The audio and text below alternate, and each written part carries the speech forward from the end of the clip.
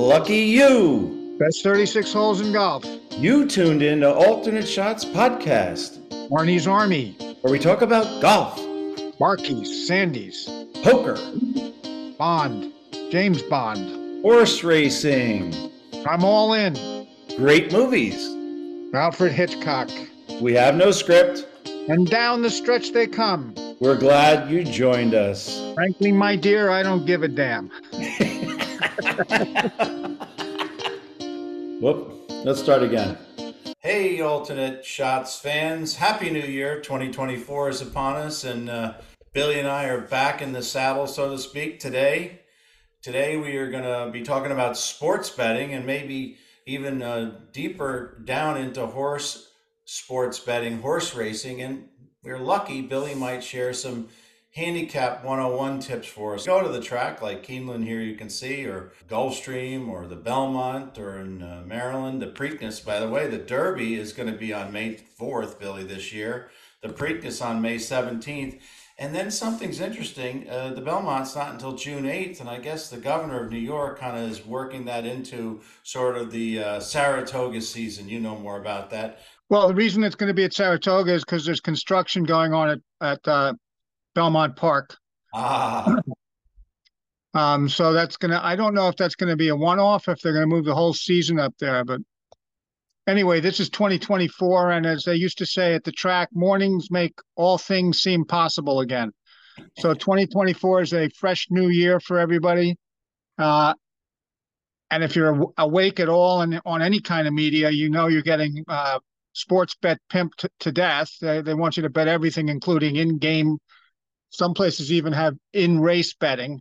Back to the mornings thing. So if you're a diehard horse race bettor and you just got pummeled on Friday, at what time is Saturday morning? Is it 4 o'clock, 5 o'clock? Are you up all night like Richard Dreyfuss in Let It Ride?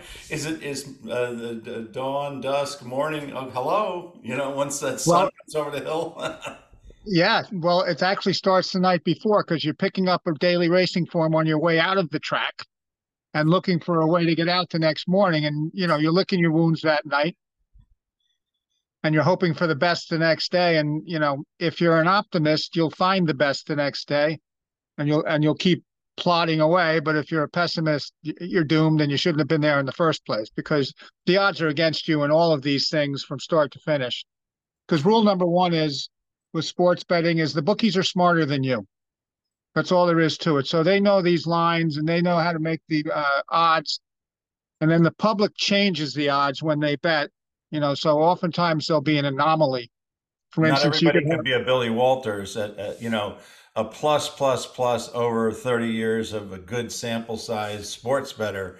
Those of us that dabble in it, maybe through some big races, you're better off sticking with the $2 or less kind of a bet to have fun and not to lose a bundle, because you're never going to break Belmont. You're never going to break the Derby or the casino that's backing them.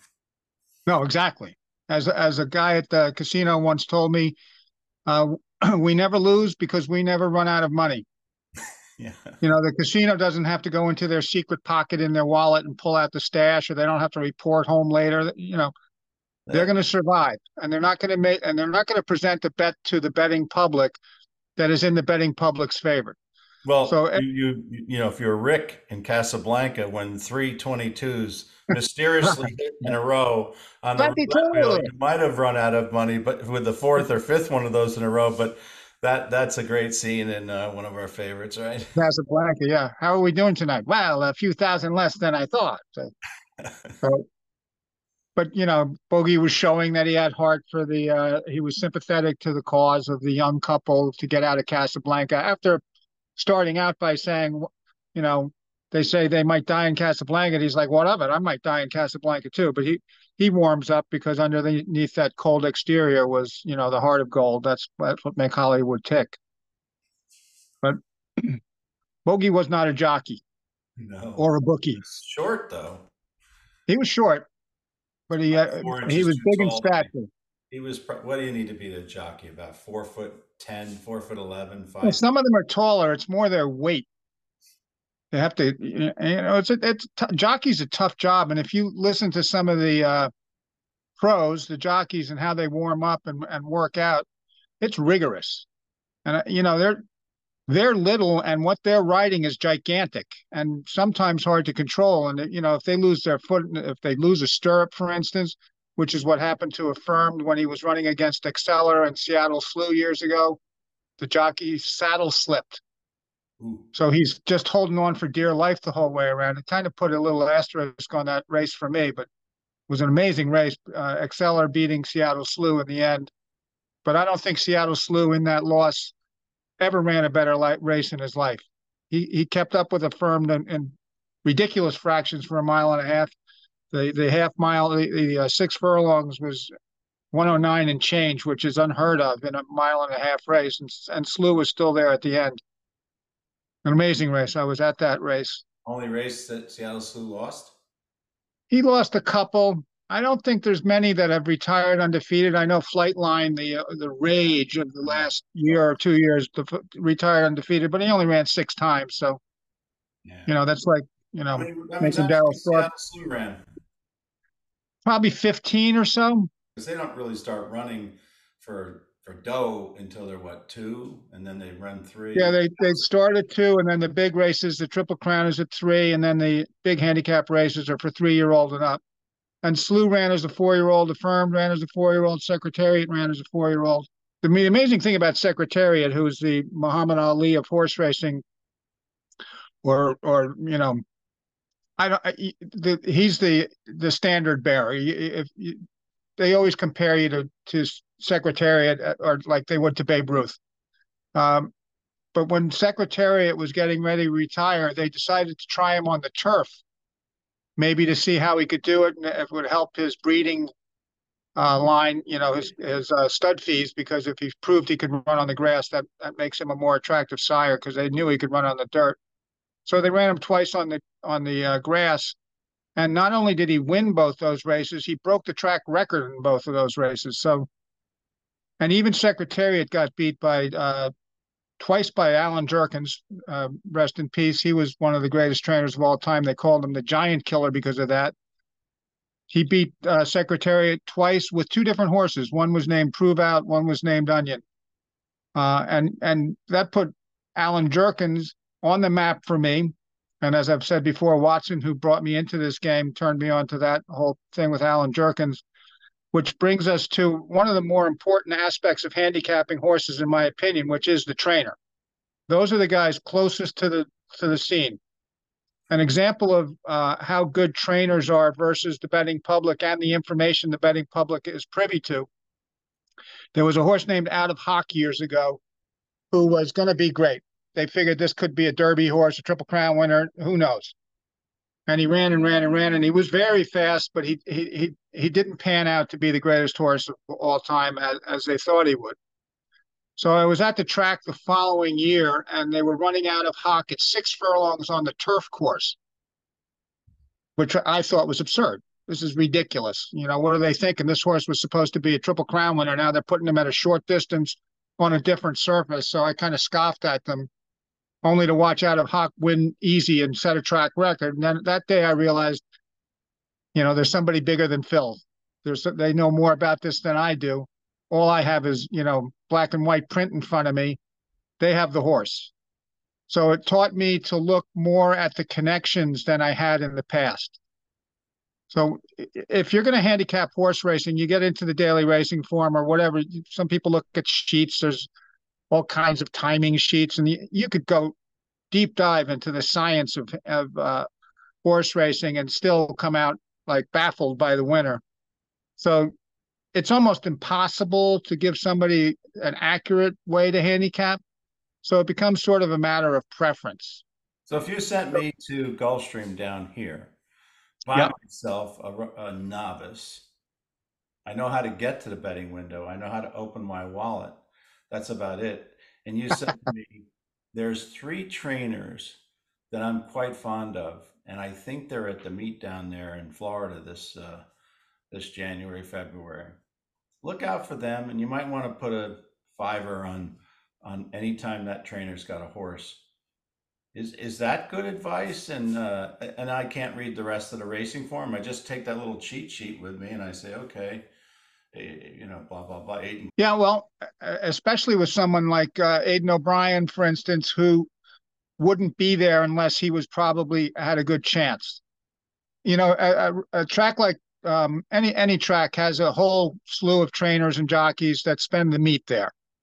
But now and then you'll have a top-notch trainer or a top-notch jockey who is not a regular there that shows up with a horse for a big race. Like when the Pegasus comes up, that's going to happen. There'll be, horses and trainers from that aren't regulars at Gulfstream, and they deserve some attention. With me at this stage of my life in handicapping, nothing's automatic.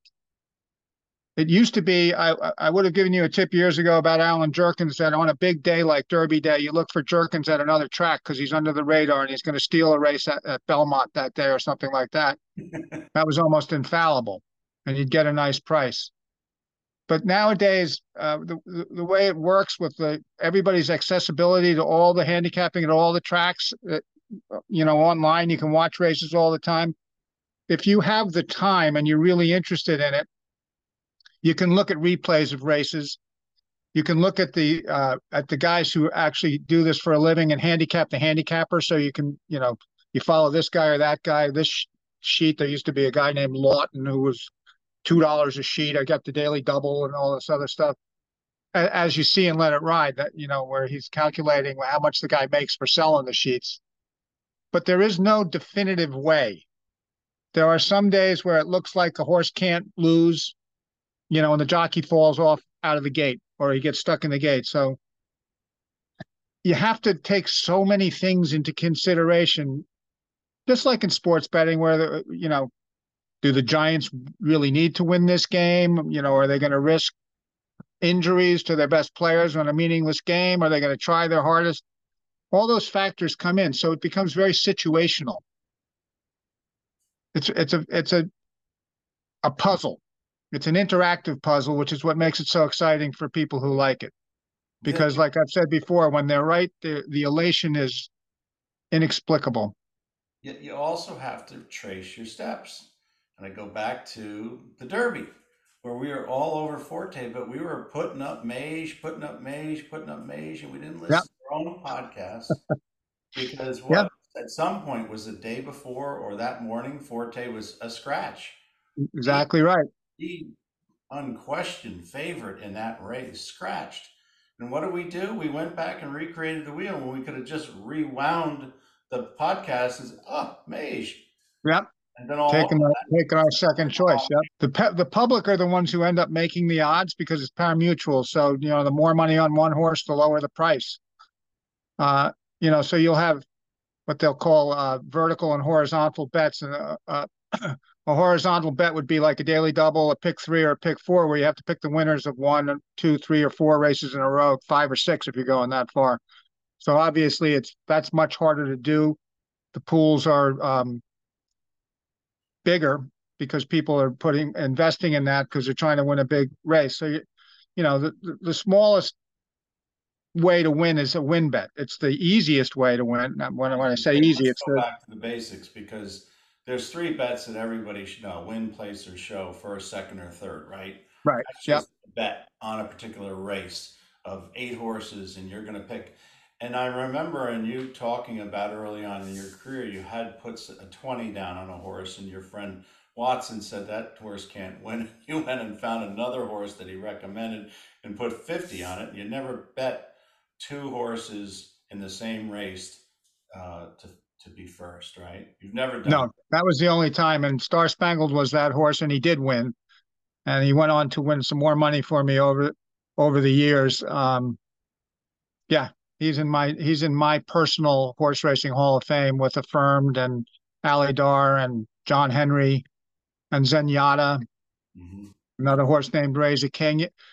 That you get some sentimental favorites, and that can sort of cloud your vision in handicapping because like betting the Jets or the Giants if they're your team. It's hard not to bet on them if you're going to bet football, but you don't always bet with your head instead of your heart. So So, what makes you think about, let's say you picked Arcangelo in the Belmont, which you did, And then what makes you think about saying, "Hey, I think I'm going to spread some money around the show or place"? What influences your action there? Why would you do that?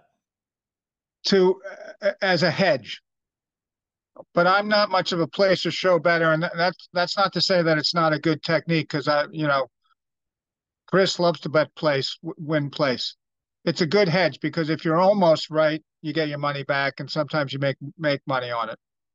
Um, that's just not my style. I try to go for the jugular, so I'll bet on basically win and exactas. Those are the two bets that I am strongest with. Well, talking about exactas, most people now we're talking still at the 100 level. We're not getting too crazy here, but you've talked about the win bet, and you could put $2 down on any horse on a win bet. But now you get into exactas, and people think, "Oh, I'm not going to do exacta. That's going to pile up. I just came here with $50.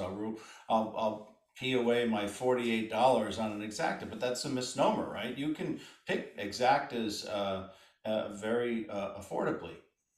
Yeah, you can if you're a $2 better, you play a $2 exacta box. You pick two horses that you like the best, and you hope they run 1, 2 in either order, and it costs you $4. But the payout will be unless it's two big favorites, will be better than just a win bet. Right. So if you have the favorite, which is say 3-1 in the particular race, and then the other horse you pick in your exact is like a 10-1, and they come in first, second like that, what's that going to pay? That's going to pay a lot better than what your favorite bet would pay. Oh, absolutely. 3-1 on top of 10-1 for $2 will get you 50 or $60 Wow, as leverage. opposed to $8 for the win. You invested $4 and you got 60. You came with 50. Now you got money to play with, house money, the rest of the day. Exactly. That's what our aim is. That's what the aim is. That and hitting the last race. Because if you hit the last race, you're leaving with that money because there's nothing else to bet on. So an Yeah. exact is a vertical race. Can you explain what that means? Yeah. It's a first place, place, third base place bet. So a vertical bet would be an exacta or a trifecta or a superfecta. It's all horses in the same race. So A exact. horizontal bet, you're trying to get the winners of the first race, and then another race and another race and another race. So first, second, third, fourth race, or first, second, third, fourth place Okay. in one race. Vertical is first, second, third, fourth in one race. Horizontal is first, first, first, first in four races. On a vertical superfecta, yes, I've hit for thousands. If I bet a superfecta, I'll bet a superfecta box, $1 box is $24. And That's then you need to finish first, second, third, and fourth in any order. But the four horses you pick have to finish first, second, third, and fourth. so a superfecta minimum bet is four horses, dollar box. What's that cost you? $24. The 24 bucks is a minimum for the Well, opportunity. no, you can actually bet a 10-cent superfecta, so you could bet $4.80. Okay. Yeah, but if you're just betting on your concept of a dollar across, it's $24. And then Right. that equates to whatever the superfecta pay. You have one ticket for Yep. whatever. So if the superfecta pays 14,700 and you have one ticket, that's what your ticket's going to get, Correct. 24 bucks. Now that's pretty good leverage. That's a big Yeah, but it's also a very difficult bet to win. That's why it pays that much because the amount of money that goes into the pool is distributed among the winning tickets. So there's few. If it pays a lot, that means there's very few winning tickets. right. Yeah, so And the most same thing with the horizontal bet with a pick four or a pick five. And those the way to play a pick four, or pick five is you don't play one horse, one horse, one horse, and one horse. You play three horses with four horses with two horses with four horses. So you have coverage.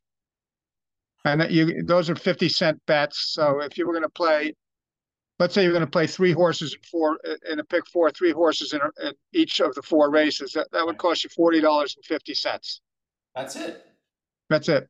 And in that, you But have every combination of those three horses in the first, second, third, fourth race in a row, whatever that correct. could be the fourth, Yep. fifth, sixth, seventh race. Is there a particular time where they have those, or you can do it anytime you're at the track? No, they're specific races. So, at most tracks these days, the first race is the beginning of a pick five. The second race is the beginning of a pick four. Then there's always pick threes and daily doubles the rest of the way. Then there's a late pick five and a late pick four. And then the last six races are usually a pick six.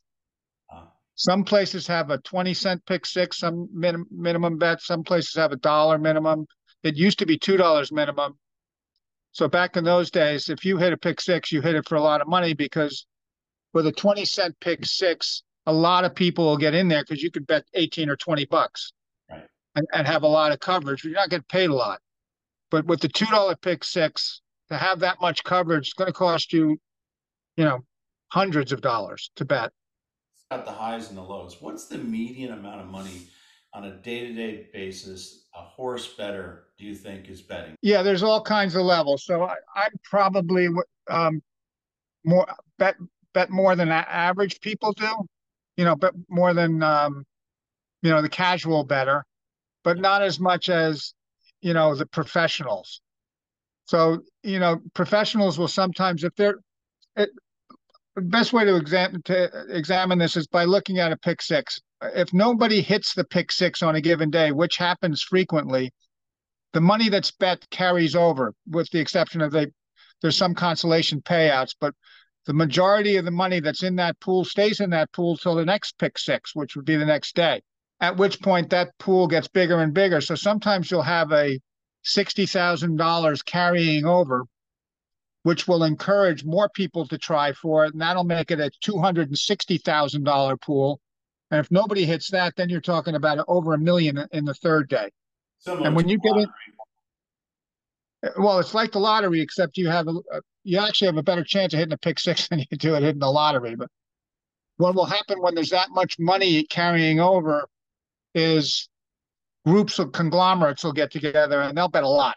They'll put they'll have a $20,000 ticket or $30,000 ticket because they know if they hit it, they're going to hit, you know, balloons, as Watson would say. right. So as you told me earlier, when you're betting, looking at the sheet Friday to go bet on Saturday, you're looking for those carryovers. You're seeing what carried over.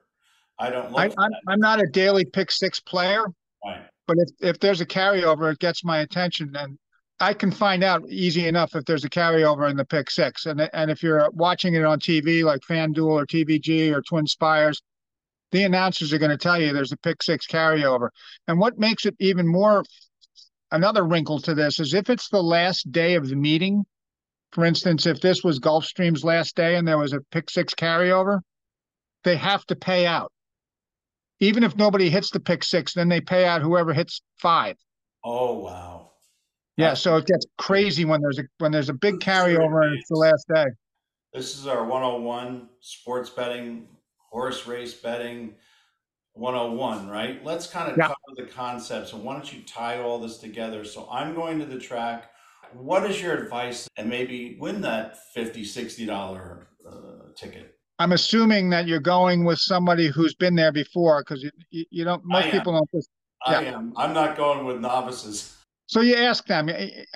I would say first and foremost, following your hunches is important because as silly as it is to handicap on hunches, if you like a horse because of the name of the horse, and then the expert you're with tells you the horse has no chance, so you don't bet it, and then it does win, your day's ruined. So there's nothing worse than being talked off a winning horse. So even the best analysts will tell you, I would never talk you off a 10-1 horse. I don't care if I think it's got no chance at all. I'm never talking you off a long shot. If you want to bet it, you should go out and bet it. It's $2. And for fun, and this is simple, but there's a handicapping theory that's decades and decades old. I don't know where it originated. I should look that up, but it's called the Holy Ghost. And what that means is the first number that repeats in a day comes in a third time. So if the four horse wins the first race, and then the two wins the second, and the three wins the third, and the four wins the fourth, according to the Holy Ghost theory, the four is going to win another race that day. And I've seen that work countless times. I've seen it fail also, but it's a fun kind of easy way to do this. I was at the track years and years ago with my friend Adam, and we had hit a bunch of races in a row. And the last race, there was a live Holy Ghost, which means the 9 horse had won twice and this is the last race. So if the Holy Ghost is going to work, the 9 horse is going to win the last race. So I said to Adam, the 9's the Holy Ghost. We should put $20 on it. He's like, what's the Holy Ghost? So I explained to him what I just explained to you. And he said, you're kidding me. You're pulling my leg. And I said, I'm not. So we went to the window and I bet the 9 horse to win. Laddie's Luck was the horse's name. And Adam said, you're going with that Holy Ghost thing. I said, ask the guy, ask the parimutuel guy. So the parimutuel guy says to Adam, yeah, it's when the number repeats twice, it'll come in a third time. And Adam says, you told him to say that. You guys are pulling my leg. And the parimutuel guy said, maybe his sport is softball. Laddie's Luck, by the way, Laddie's Luck paid $40 that day. Bringing back to what you were saying about, tips for going to the races, that would be the first thing I'd tell people. Watch that movie because you'll learn a whole lot about not necessarily how to handicap, but the side effects of handicapping and the incredible number of ways people look at horse races and come up with different courses. I always bet on the horse with front wraps. Yeah. I knew a guy years ago at OTB, Eddie. He would, if the horse had front wraps, he wouldn't go near it. So he was always checking the equipment. Yeah. That's when I first started doing this. I spent a lot of time at OTB in Times Square, and I got 2 educations, or actually more than that. But not only an education about horse riding, but about horse players and the spectrum that they come from. Lawyers in suits, and guys who are asking if they can borrow $2 are all in the same place and they're all cheering for the same stuff. So it's quite an interesting world, and it's really encapsulated very well in that movie and Let It Ride. It's whoever made that movie knew what they were doing. The characters and as exaggerated as it gets in some places, it's not that far off of what I've seen happen at tracks over the course of my life, and especially at OTBs. Can you get? I have one last question. Can you have that fun in horse racing and horse betting and trying to figure out your own system, whether it's the Holy Ghost or not at the track? In other words, just going on one of these online betting sites, can you do it? Sure. Is your sure. Same way? Yeah, it's not any different than, watching golf versus playing golf. And playing golf, some days you're hitting it, you don't know, you can't explain it. Ball's going in the hole today, and the next day it's not going in the hole.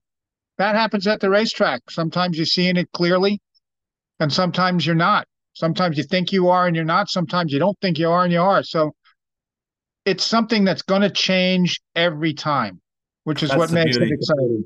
Yeah. That's the beauty of golf too. So there's a similarity.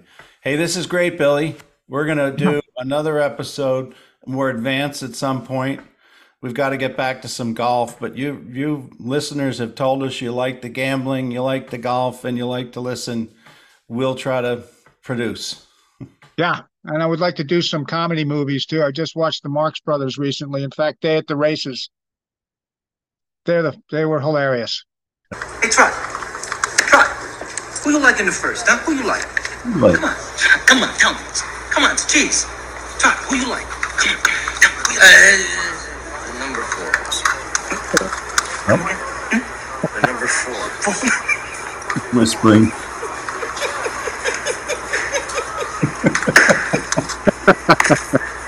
Nobody in his right mind bets the 4 horse. Why are you laughing? Well, at least we have the laugh to add at the end. Right. We've gone from 12 handicaps at this to 19 handicaps in just a week. That's what happened. Somebody changed my grip, and the next thing you know, I can't do the podcast anymore. I felt like I was in the first row of the first pew at church right during the sermon. And your brother was poking you. My brother was making me laugh. Thanks for joining us today. Billy Harmon. We really appreciate your Double feedback. Indemnity. And please subscribe to the show. Hit them hard and hit them off. That's 36 holes.